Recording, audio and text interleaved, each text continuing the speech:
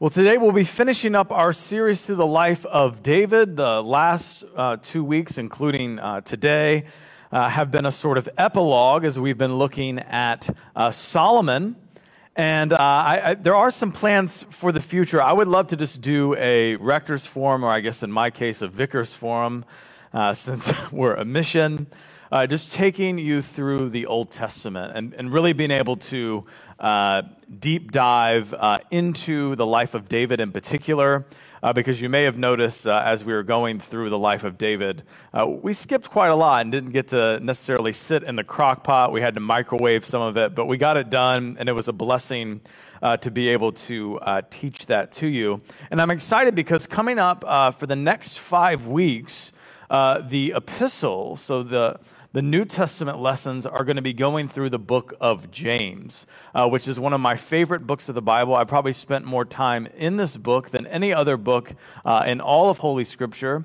And the book of James is only 5 chapters. You can read it in one sitting. So I think that will give us a little bit more time to be able to marinate in the Scriptures, and lots of heavy hitting and relevant stuff in that epistle from the kinsman of our Lord. But for today, wrapping it up, Solomon asked the question at the dedication of the temple in Jerusalem, also known as Solomon's temple. He asked the question, will God indeed dwell on the earth? The temple, which Solomon's father David had longed for, was now complete. The Ark of the Covenant, which is referred to as the footstool of the Lord. It forms the place for his feet, his invisible throne, if you will. It's the manifest place of God's presence in the Old Testament.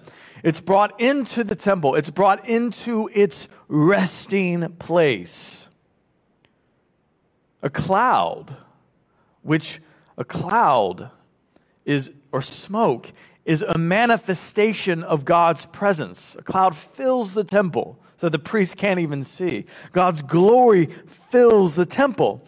So the answer to Solomon's question is yes, because that's what a temple is. A temple is a dwelling place for deity. But Solomon's question, I think, also points towards prophetically towards Christ, that he's in awe, and he's realizing that because he's the wisest man that ever lived, except the Lord Jesus Christ himself, who knows all things, that the infinite God is everywhere, and that the temple is a signpost for a greater reality. Because this is what Solomon's temple did, and this is really what all temples do. Temples are miniature models of the creation, miniature models of the cosmos. Everything in the temple stands for something in the creation. And so what happened in the Old Testament is God filling the temple in Jerusalem with his presence, making it the place of his dwelling. It's an advanced signpost of what God intended to do throughout the whole creation. It points towards God's purposes for the entire cosmos, namely the earth being full of the knowledge of the glory of the Lord. I've told you this many times before already in our short time together, that the story of Genesis 1 and 2, if you want to understand Genesis, understand that it's a temple building narrative. It is the story of God making for himself a temple, a dwelling place, namely heaven and earth. And to understand it, I think it's so important for our own souls to understand that God made this place to be in this place with us, and us with him, and he in us, and us in him. And that's exactly what we see. If we connect Genesis with Revelation. So in Revelation, we get a vision of the end. We get a vision of the eschaton. We get a vision of the age to come. And what is it that we see at the very end? We see the coming together of God's space, heaven, and man's space, earth. And that's another definition of a temple. A temple is a place where heaven and earth overlap. And what does God say in this wonderful scene at the end of John's apocalypse? Which the word apocalypse means unveiling. It has nothing to do with zombies, okay? When heaven and earth come together, when heaven and earth are married, what does God declare? He says, "Behold, the dwelling place of God is with man. This is what I have intended all along, to dwell in your midst, with you and in you." And this uniting of heaven and earth, this union of God with man, is accomplished how? In and through Jesus Christ, through his person and his work, through his incarnation, that is, him becoming human, through his life and his death and his resurrection. So 1 Kings 8, today's Old Testament lesson, is all about the incarnation. As the Ark of the Covenant containing the words of God, that is the Ten Commandments, and the jar of manna and the staff of Aaron, as the Ark of the Covenant was brought into the temple, which again represented the whole world. It's a miniature model of the cosmos. As the Ark of the Covenant containing the words of God came into the temple, so did Mary, the new Ark of the Covenant, carry in her womb and bring into the world the Word made flesh, the bread of heaven, a priest after the order of Melchizedek, the mediator between God and man. So will God dwell on the earth? Yes.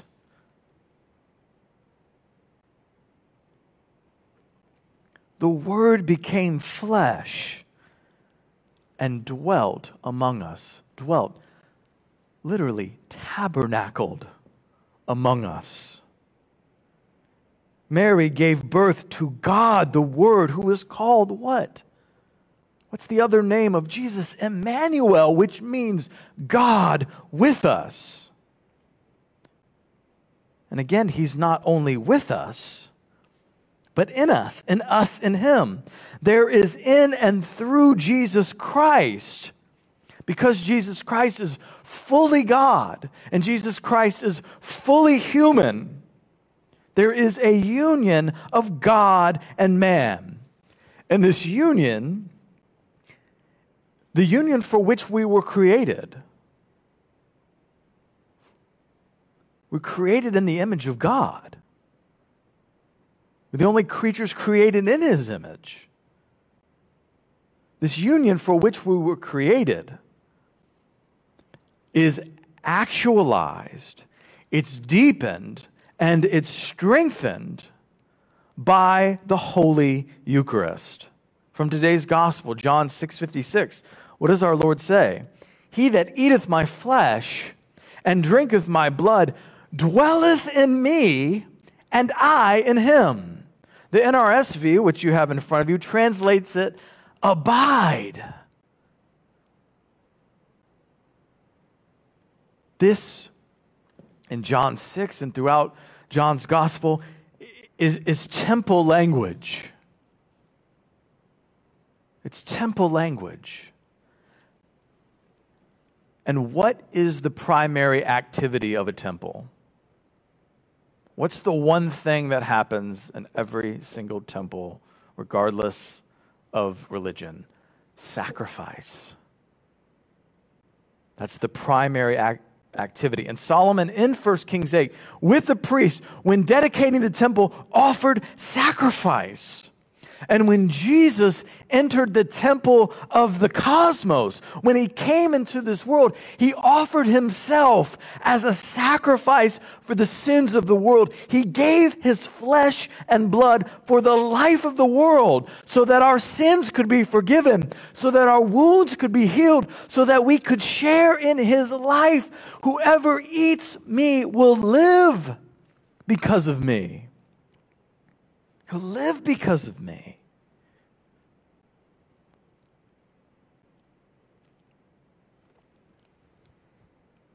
As you go through John 6, and John 6 was instrumental for me, many of you know this, of coming into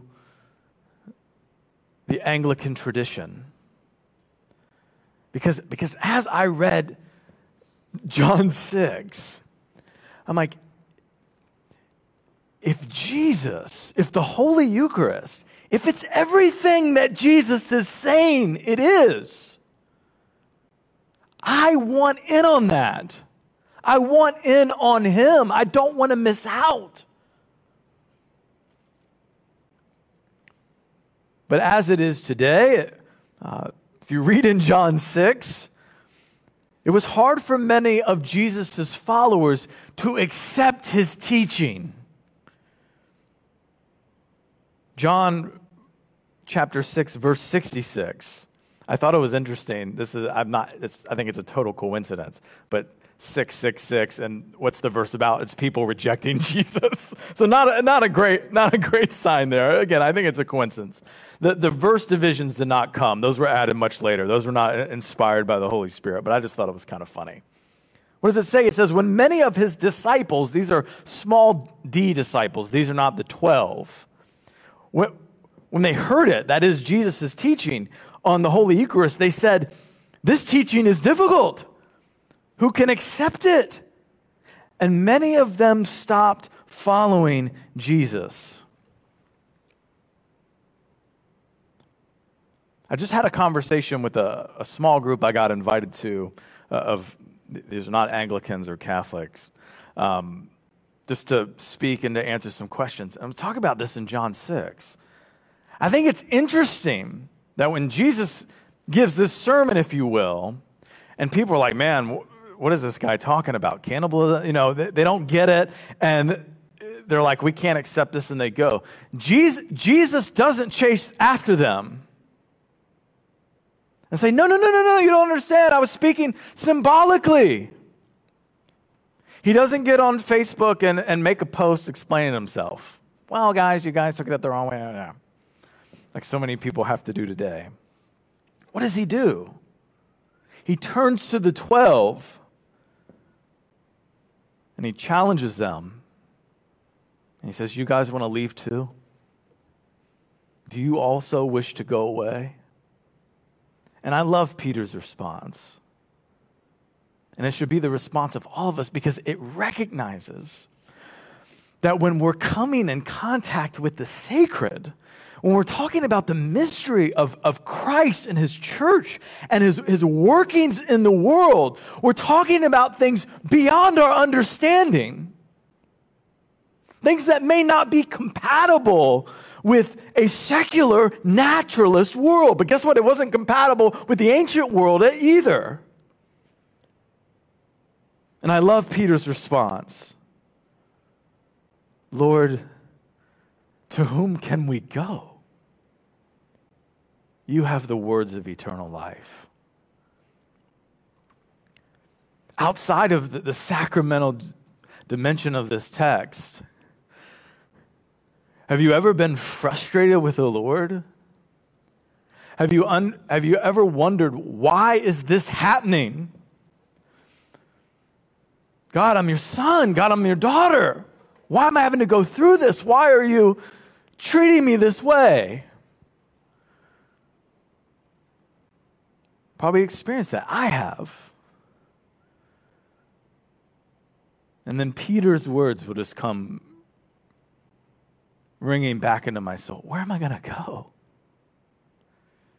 Jesus said he has the words of eternal life. to follow him and I have to trust him. And he will dwell with me and in me and I in him. To anchor myself in his promises and in his presence. He has the words of eternal life. In Jesus is life. Eternal life. Which, by the way, is not so much concerned with duration, eternal, forever, or quantity, but with quality. Eternal life is the life that comes from the eternal one. It's the life of the age to come.